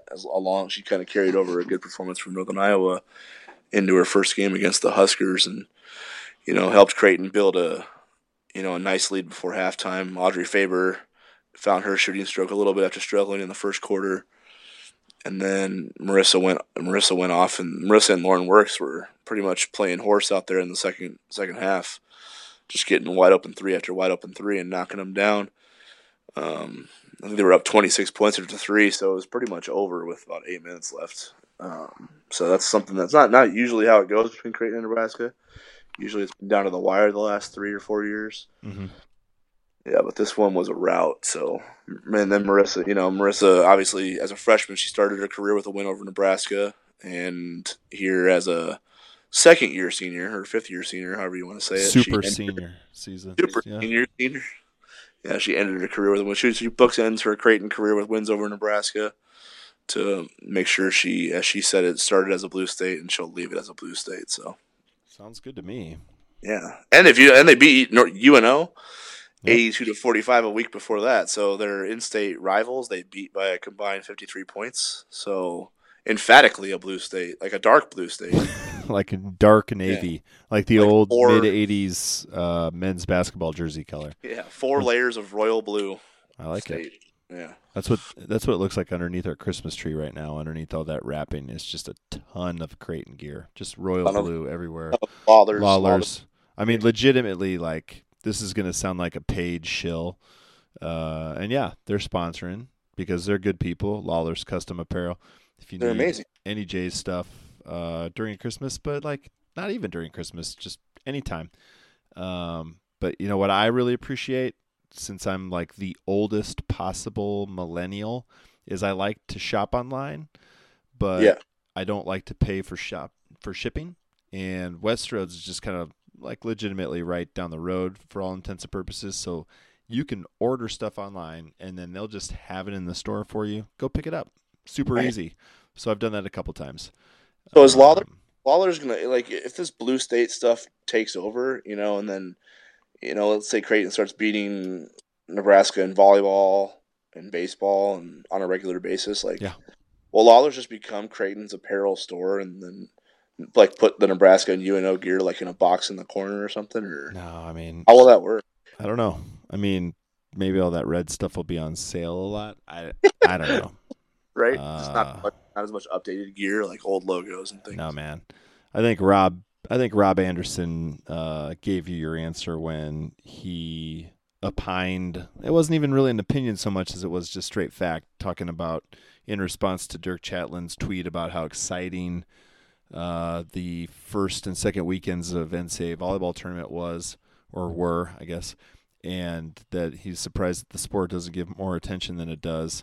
Rob was extremely quick to point out exactly where the local fish wrap places Division I volleyball in the scale of its layouts on a week-to-week and weekend-to-weekend basis. So I think, unfortunately, Matt, that answer is kind of already set in stone for the long time. But that doesn't you'll just take away the fact that know it in your heart then. Well, I mean, let's be honest, the corner of all their locations that are dedicated blue, I'd say it's swelling quite a bit. Yeah. A lot of good options. I mean, what I love to see, so when I was a little kid, right, like if I could ever get my hands on any sort of like Creighton replica jersey, I would have been the happiest kid on earth, to the point where on senior day back in the late 80s, early 90s, what they used to do at the Civic, they'd have these huge white paper cutouts that looked like jerseys, and they'd use like a blue laminate finish to post white jerseys of all of the seniors for that night. So I managed to steal, as a 11-year-old, Latrell Wrightsel's senior day paper jersey. Is there a statute of limitations on this admission here? No, but like I think Latrell actually hits up the Blue Jay Underground, so I think I still have it in the basement. It's next to the old Savvis Center, which was the precursor to the Scott Trade Center. The old Savvis Center, maybe it's even the Kiel Center. Anyway, two long-time White and Blue Review supporters, Blue Jay Bytes podcast listeners, happened across this is a great story. So this sounds like one. So this is I'm trying to think what year this was. This would have been 2000, 2001. Yeah. Or no, 99, 2000. So Altman and those guys and Rodney, they make the NCAA tournament. They win Arch Madness the year before. They come back and they repeat the next year. And it's the Kiel Center still. And how's it go? So down in the metro station in St. Louis, they've got the big, subway billboard signs down there in the tunnels and stuff. And there's usually that really thick coat of plastic plexiglass over them. And so, whatever, it's like drilled into the wall. But for whatever reason, one of these was open. And it was just the poster, which is a good 5 feet by 2.5 feet. is just exposed. So some celebratory Jays fans on their way down to the team hotel after the Jays clinch that title, and that's back when the games were on Monday nights. There's been a lot of drinking that day. And Right. There's going to be a lot more drinking that night. They managed to take that Kiel Center advertisement for Arch Madness, bring it with them to the team hotel, find 2 or 3 Sharpie markers, roll that bad boy out on a big table where the team is celebrating, and they managed to collect every single player and coach's autograph on that poster, including Father Hart's Nice. signature. And so that is got that, and the Latrell Wrightsell Senior Day paper jersey have special places down in my basement. Wow. Yeah, pretty remarkable. I don't even know what we were talking about before the story, but now I just want to go down to St. Louis. Yeah, don't you just miss it now? Yeah, I do. I'm planning to go to New York this year, and it'll be the first time since Doug's senior season. And I mean, I had a blast at all the different events and the send-offs and all that kind of stuff. I know you're going to go to this year, Matt. But yeah, I mean, man, some of those stories from St. Louis, it still just kind of brings that single tear. But I think St. Louis misses it too. Well, watching some of those games last year, I'd say so. I mean, Yeah. just empty. It's crazy too, like how much trash like people talk on, Creighton fans, like, and all that, like, resentment for going and leaving and, oh, we don't need you, all that kind of stuff. Like, not to, like, talk, like, on the high perch here, but, I mean, they didn't really back that up. No. Like, that tournament was like, they could almost relocate if they wanted to, based on numbers. Isn't that, like, based on attendance? Like, doesn't that seem like a campus site tournament now? For sure. I mean, right? Doesn't it look like something like where we got to get someone's fans in this building type of deal? It's too bad because, I mean, it is. The halcyon days of that tournament, I mean, even before that year where they sold out the semifinals back in 2003, I mean, that was just to be there in that building that weekend. I mean, obviously, partially because it ended well, beating Southern Illinois that weekend, but a drum. Oh my God! But that tournament. No, I'm talking about 2003 when that game was even. Oh, okay. I'm sorry, not 2003. God, I'm blanking. 2007. Yeah, 2007 when Nate and Anthony and Porter and those guys. Yeah. I mean, that semifinal, both semifinals were sold out, and it was like a legit sold out. Like every row at the Scott Trade Center was full. That place was rowdy. The bars and all the restaurants in the neighborhood was rowdy. I mean, it was just that was high times for that tournament. But even leading up to that, I mean, the crowds were always really solid. And St. Louis, from a corporate standpoint, and the community itself has really supported that tournament.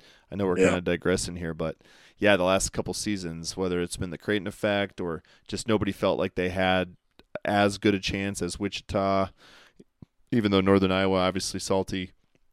I mean, the Panthers aren't going to replicate Creighton numbers, and nobody wants to hang out with Wichita fans, so it's just kind of weird. And, I don't know. Right. God, yeah, no, man, it's like tough that you can't have like the best of both worlds, and as far as how that environment goes.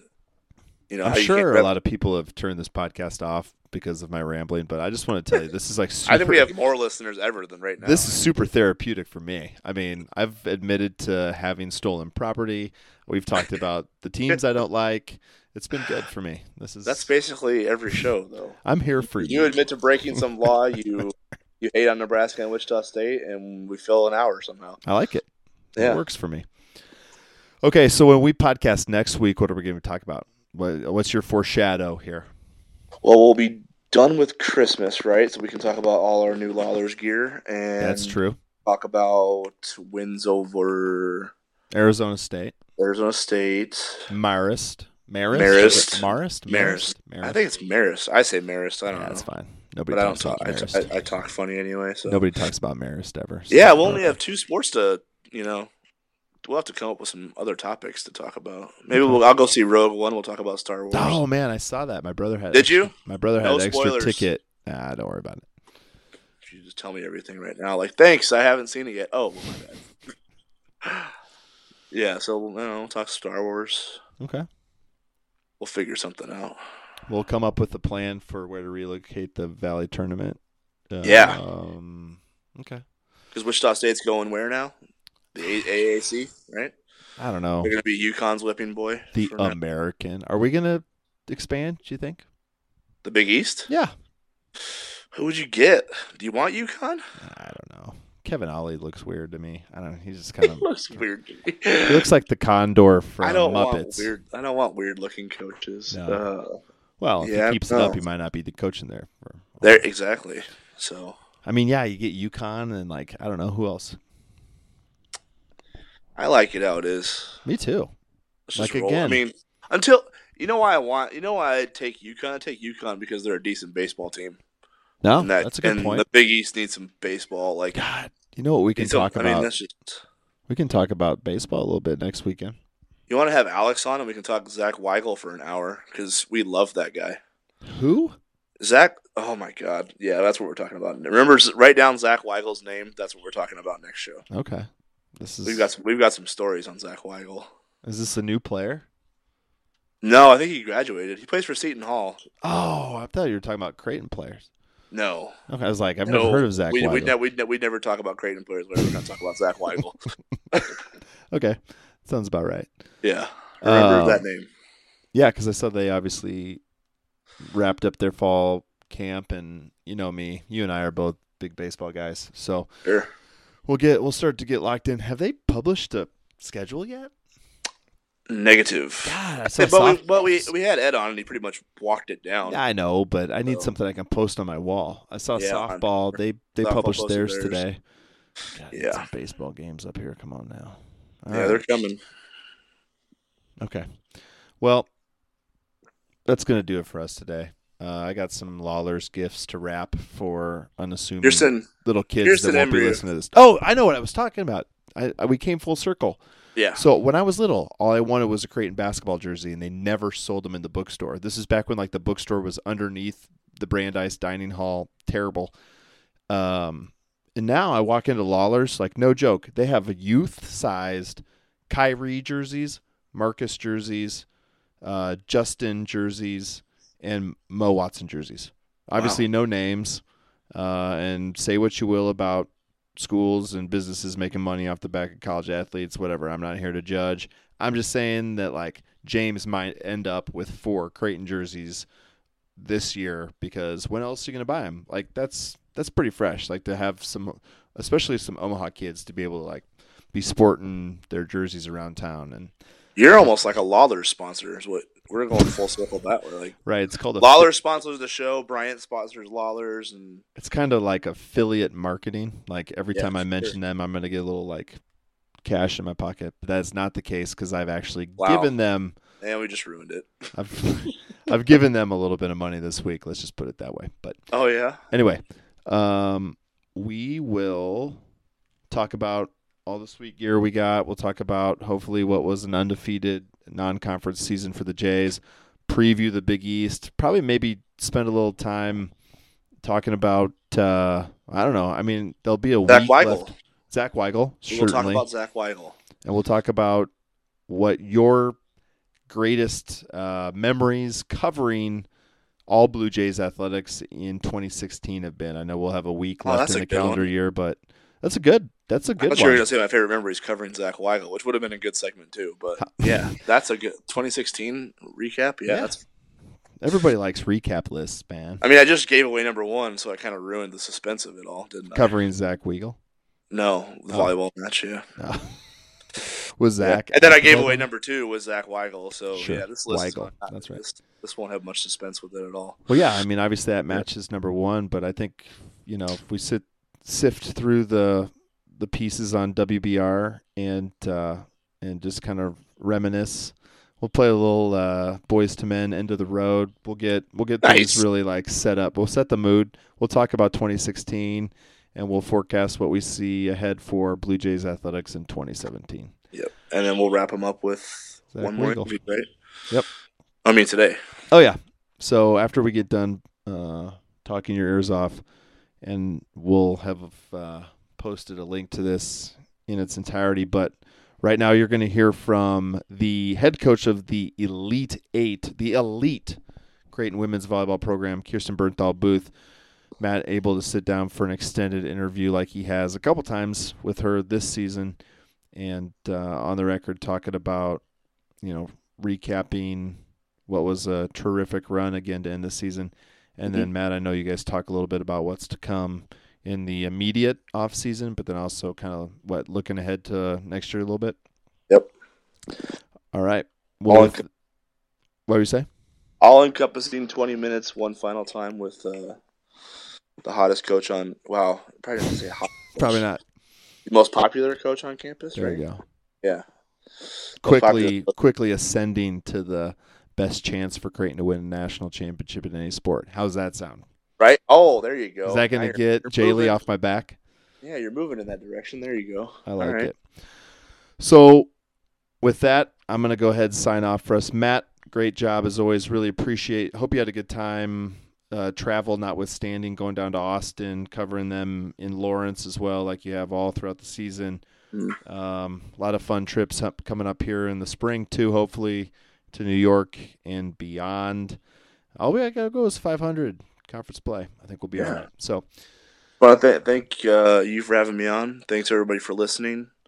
Thanks for going to whiteandbluereview.com and reading our stuff. And Merry Christmas, everybody. Merry Christmas, Happy Holidays, and as always, go Jays. Sitting here for one final chat with Creighton volleyball head coach Kirsten Bernthal Booth. First of all, congratulations on your number 9 final ranking. Thanks. In the poll. It's the highest you guys. Testament to a good group.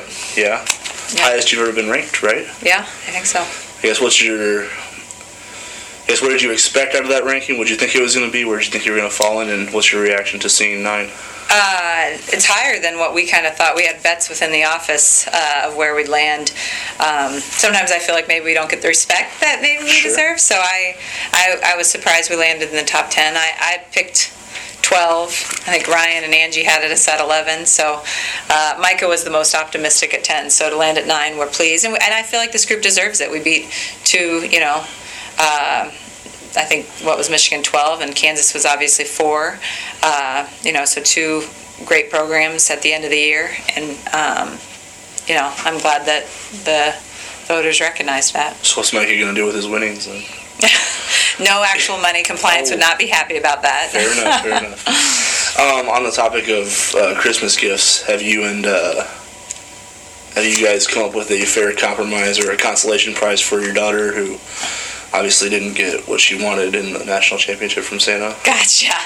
Well, Santa hasn't come yet, so we'll see if they've been good enough that Santa's going to come see any of our daughters. They'll find out. That's true. If not, they could be getting cold. There's still some time left to get on the naughty list. That's true. Right. These are the final weeks, right? I guess going back to, I don't know if you remember this or not, but a conversation we had, I think your first day of practice this year, and we were kind of talking about why you like it at Creighton, why you like your situation, and what last year's run did for you. And you mentioned the Sweet 16 run for you and Angie kind of made you guys hungrier to go further. Mm-hmm. How much did an Elite 8 run add to that this year? I mean, I know it's still fresh, but did you guys, come back to the offices when the season was over and just think about nothing but Final Four kind of thing? Well, I think this is the first day in the office really because we were in Columbus all last week. So, it's ironic. Ange and I just had the conversation that we need to have a staff meeting before people take off for Christmas, because I do think right now you still are kind of energized. You're tired, but you're also kind of energized with specific areas.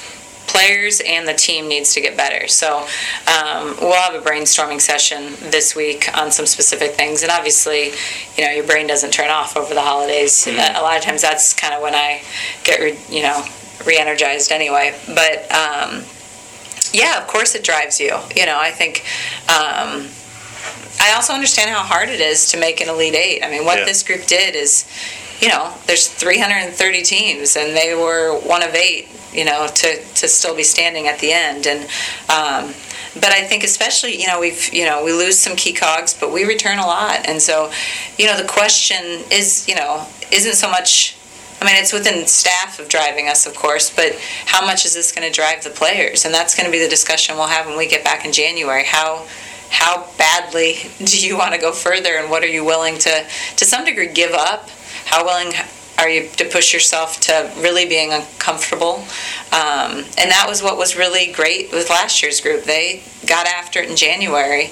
Unfortunately, we have a great strength coach, so we have some things that maybe not every program has that, I'm not great at strength and conditioning, but Brad Schmidt is, so those things really enhance our program, and he's really invested, and you see verticals. Marissa Wilkinson's the perfect example. Her vertical went up substantially this year. She's quicker off the ground, Something that you could notice with your eyes. That you could notice, yeah. Usually you might not notice it.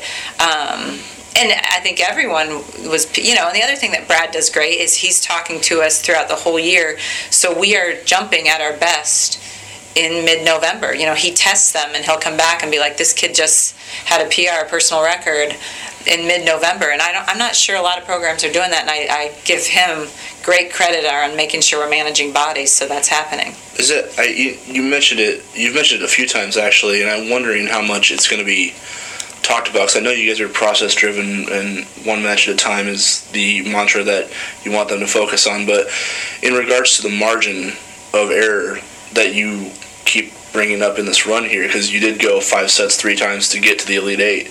That's something that you might have been done in 5 sets on day one, right? With the way those things go, I mean, how much of that are you gonna, I guess, harp on in the off season to say, we're coming off an Elite Eight run where we're returning a lot of players, but the margin isn't really that wide from, say, Northern Iowa making that run versus us making that run? Well, I don't think I'd put a negative spin on it by any stretch. I think. But I think that same conversation is the conversation we've had for the last 4 years, is that, we were 40 RPI, but we are really close to being a 15 RPI team, so just as now, we might, I don't know where we're going to land, but let's say we land at 12 RPI or 10 RPI, we're pretty darn close to a 40 RPI team even being there. There's just a lot of really high caliber teams, and there's not a lot of wiggle room if you don't play to your highest level every time you step on the court, especially when we're going to choose to play, especially during the non-con, and then the Big East is strong, that if you don't show up, you're going to lose. So I don't think the conversation's much different. I think we may just have the target on our back a little bit more last year and this year than we had 3 years ago. I guess, what are the winter spring objectives when you do individual player meetings? Is it a lot different than when they come back for fall camp, as far as what the things you want them to work on in the winter and the spring versus maybe the more team-oriented things you guys will focus on in the fall? Yeah, it's really different, actually. We haven't done individual meetings because we came back and it was finals, and I said, if you need to meet with me, come find me this week. If not, we'll connect when they get back in January, which is sometimes nice anyway. Then they can kind of decompress. But we'll meet with them, and the spring will be, we always say is focused on you, Now, we might put some new team systems in, if we wanted to try a new defense or some new, I want to try something offensively with our outsides that we haven't done. Like, the spring is going to be the time that we're going to try those things. But, like Jaylee's game is incredible. Where I think she can take another step is ace blocks. So she's getting a lot of block touches. What do we need to do in training to get that ball to go down rather than out? So those are the fun things, and I love this time of year. So I can specifically say to each kid, like, this is what we're seeing. What do you think you need to get better at? But it'll be very different than the fall. In the fall, it's how are you contributing to make our team great? What is it like? I've heard this from different coaches, and they have different strategies for it, and I hear different answers in regards to how locked in the incoming freshman class, the ones that have already signed, are to getting themselves ready for the fall. What's the, I guess, dialogue like between you and the coaching staff and Naomi Hickman and the players that are coming in for the fall to kind of get them ready to get going right away? Honestly, not very much. Really? And perhaps it should be more. The way that you're saying that, you're saying maybe that we should do that. I am still a believer in there. I want them to enjoy their high school experience. I don't want them to be stressing about their next step. What we'll do is, hopefully we'll get them in for summer school. So they'll get that time in July with the team, with our strength coach, getting on the court, and that's where leadership comes in, because we can't work with them in July, but they can go on the court with the team. So, are they learning our systems right there? Do they know our offensive numbers and things like that when they arrive to camp? That's leadership's job to make sure that's going on in July. And then, we can't give them strength and conditioning info until they're all done with any high school season that they participate in. And at that point, we do give them that to get locked into strength and conditioning. And it really varies kid to kid. You have some kids that are in a strength and conditioning program that's really good through either their club or their high school, and then other players that really haven't done anything. So, you kind of massage that. But the problem is, if a kid hasn't done anything, you don't want them all of a sudden to start and not know what they're doing, because that's when injuries can happen. You'd rather have them wait and then come in and learn things correctly. So, but we'll, keep them abreast of goals that the team lays out, and we'll go through our goals at the end of spring season of what we want to accomplish in the fall. And we'll keep them abreast of those things, and then what our team has really done well over the last few years is they've texted them and had great communication, and I think made them feel welcome as they arrive. And that's been a huge thing, is that freshmen aren't freaking out on that first day of preseason. They've already kind of gotten through that freak out phase, and they get to know everybody, and they kind of are acclimated by the time we start. I guess switching gears a little bit to the players that you don't have returning, I know one of the big questions coming into this season was, you return a lot of players, but the big core of that Sweet 16 run was a senior-laden group, a lot of leadership, a lot of experience that you were replacing. So that's a question mark, is how do you replace leadership? That's not something that you can determine in someone's measurements or how hard they hit a volleyball. What did you get out of this group, and maybe in different ways from a leadership standpoint, that helped you be successful this year? It was different leadership, but it was great leadership. And I didn't know, the class before, we had Maggie Baumert and Kate Ellman, and then, and Mel and Ashley also, who led very verbally, so not only did they work hard, but they were the types that would grab the group. Maggie in particular would call people out, but I think in a way that was respected. And I don't know if this group necessarily was as much like that. What Lauren and Jess and Foge did was role model great leadership, and I think, Jess modeled selflessness. I mean, what the team learned from Jess is huge, and Jess will say she learned that from Lizzie and Mel, that they didn't necessarily always get the role they wanted, but they still had the team before self. So Jess's leadership is invaluable and huge, and to some degree I consider her MVP of the year, because she's such a popular kid on the team that if she had gone into woe is me mode, the team would have gone with her. And so, that sometimes gets forgotten. Lauren is a run through the wall sort of kid. I'm going to do everything that I can to make myself great, and in turn make the team great. I'm sure she did many things that maybe I even missed. She's the type of kid that would write a quote and give it to teammates, and I don't know all those things that she did, but she just naturally kind of does that sort of stuff. And then, Foge's just a driver, she's, just riding on people to try to be great in a good way. So I think these three led mostly by example, but would step up and communicate that leadership when they need it. And then they have, Kinsey's a really big verbal leader, who will have return. Lydia showed a lot of leadership, particularly as the setter, the quarterback on the court. And then I think we've got some youth coming up that will also fill those gaps, hopefully. But the big thing is the leadership, or the group, was able to convince everyone we have to work our tail off in everything that we do. I mean, this group really did a nice job of not taking days off, and that's going to need to happen again for us to be successful. I know some coaches I see, they'll let it happen organically. Some coaches, they'll target certain players and say, look, you're the person I'm looking for to be this role leadership-wise. Which one do you fall in? Do you let it kind of happen organically? Do you let the players kind of just build their own chemistry and then decide who they want to follow? I don't know. I think it varies year to year. Yeah. Sometimes it's easy. This kid's a natural leader, the team gravitates to her, and maybe it's just one or two leaders. Other years you think, gosh, this kid leads in this capacity, but maybe that's not her strength to be the leader on the court, but maybe she's really good at organizing things, so last year I met with a lot of players and we did some leadership training, and I hadn't done leadership training in a while, but we read a book together and kind of had weekly discussions on things, and honestly I haven't thought too much about next year on how I'm going to approach that, but I do usually I will not name captains at this point. I usually let it evolve through the spring, and sometimes it leads to some problems. Almost always it leads to some problems. Letting it go that way? Because sometimes people get territorial, but to some degree, I think you have to let that filter out. And I recognize sometimes it causes some discord, but from experience, I think that's better than me just dictating, because I think that can cause more problems. I don't really have a segue for this, but throughout this whole process, I guess when you see a team reach a certain level, they'll see which players put on the best numbers and say that's the best player. They'll look at the head coach and say, great job, head coach. But someone who's been by your side this whole entire way has been Angie.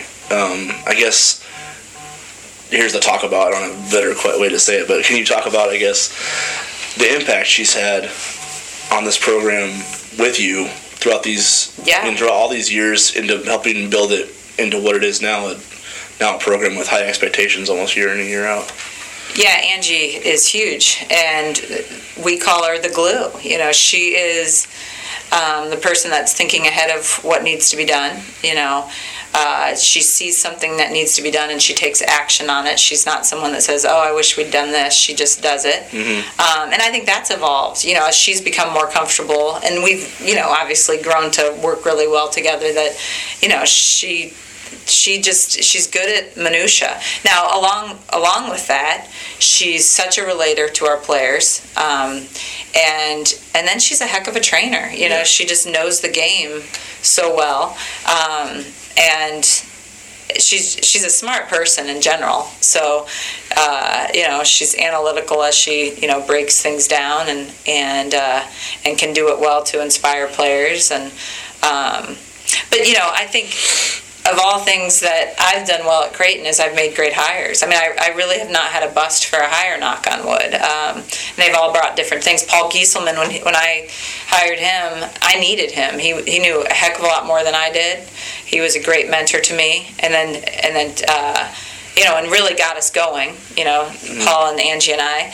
And then Tom came in and brought new ideas to the program. Was I think elevated our recruiting to another level.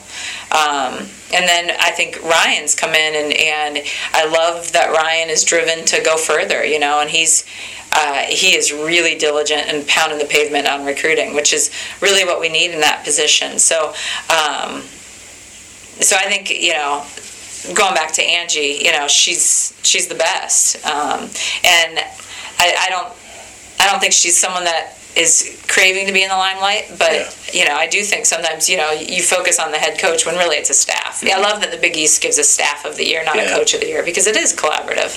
But you've made it an effort to be collaborative. Your practices are not like any of the other practices that I get to see, because sometimes you'll go a whole practice and letting Angie dictate game plan, offense, let Ryan, he goes with his certain players. You guys, when did that become something that you thought would make the team successful, and kind of letting coaches have voices, that way players can build trust throughout the entire staff and not just you?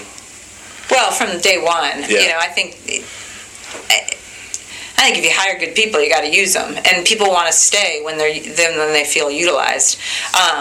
But I think, the way we do training is people are in charge of different positions. So when we split, Ryan's in charge of the setters and the middles, and Angie's in charge of the DSs and the pins. And then we bring together, a lot of times I'll put the 6-on-6 together, but we're all coaching that. So, I think that's leadership, is that, you utilize and you look at the things that maybe you don't do as well, and find people that are going to, carry you in those areas. And again, I think it goes back to, if people have a voice, they feel invested, and we want to create a culture where people feel invested. More small picture here. How's Brittany Witt doing? She took a good I think she'd say that was big picture. First of all, Brittany has just been such a champ through this. I know I said that to a couple of people, but man, I've even said to my daughters, are you guys watching how Brittany Wood has handled this? She has not been, woe is me. She has been, it's going to be okay. So, so Brittany's update, as you know, she broke a couple things. Her nose, I can't remember the term. What's the orbital bone. Orbital bone. And then stitches. But they are going to have surgery this week. Right. I think they're shooting for Wednesday this week because they said there was about a 40% chance it would heal without like any drooping in her eye, but 40% is not what you want. And they said if you wait too long, it'll be hard to fix. So they're going to go in and do some reconstruction this week, and then she should be fine. I think they said it's only about 2 weeks after that. So long term, thankfully, she should be 100%. But it's funny, I'm a fight fan too, so I see that type of injury a lot, and it's one of those that fighters take for granted. When I saw her, I was like, that's probably what happened. But it was kind of funny watching the whole staff kind of. There was a lot of worry after the match for her situation because that's not something you see in volleyball a lot. No. You know, and but the way she immediately handled it that night with that picture or that Snapchat, however the kids say it, did that surprise you at all, or is it surprising to you when you see the way some of these kids deal with the adversity in a humorous type of way? She probably. I knew Brittany was a tough kid. I don't know if you saw when she went down, I was out on the court immediately because that kid doesn't go down. No. Like, she's not one of those kids that's slow to get up and things like that. Like, I knew she was down. I knew she was hurt, and, but does it surprise me? I guess it surprises me because I think, man, she's got a pretty big facial injury. I would have understood a little bit of poor me on this, and she has not had any of it. So I've always been impressed with Brittany. She's an incredibly young woman, but she probably even took another step in the incredible category for me just in the way how she's handled it. Now you're not going to go on the court anymore when she goes down. Now you've seen the worst of it, right? No, I think the point is if she goes down ever again, I'll run out there because clearly she's injured. What did you make of this whole Final Four weekend? I know there was obviously some, pain from the team involved because they wanted to be there, especially playing against, a chance to play Nebraska in that stage. But when you saw, people kind of rallying to the sport and say, look at these athletes, look at, the quality of play and the coaching and the stage, and, it got on ESPN and, like you said, sold more tickets for the championship than ever before. What did you think about, I guess, the way volleyball showcased itself in this NCAA tournament and the way people responded to it? Well, our trajectory in volleyball nationally is up substantially. You look at it, and we had this conversation with the NCAA. If you look at what women's sport is drawing crowds and growing and getting more viewership, things along those lines, volleyball's the sport, So, last year we were in Nebraska, played in front of 18,000 people for our championship, which was incredible. But Nebraska's known to be, and Nebraska was in it. How's it going to play in Columbus, Ohio? Ohio State's not in the tournament, and guess what? We had 17,000 people at the championship. Volleyball is growing. Our regionals all sold out. Every venue sold out. Like you said, we got an ESPN for the first time. So we're really optimistic. But we have to keep pounding the pavement. We want to be on ESPN during the regular season, different teams, So there's bigger goals. But I'm excited about the growth of our sport. And I attribute lots to that to people. Someone that people won't know mostly is our AVCA executive director, Kathy DeBoer. She has done a phenomenal job since she took over 10, 12 years ago, I think maybe 14 years ago. Our sport has grown in huge ways, and I give a lot of credit to her for that. No, I was all over the map with these questions, so I appreciate you taking time breaking them down, and Merry Christmas. Thanks for having me on.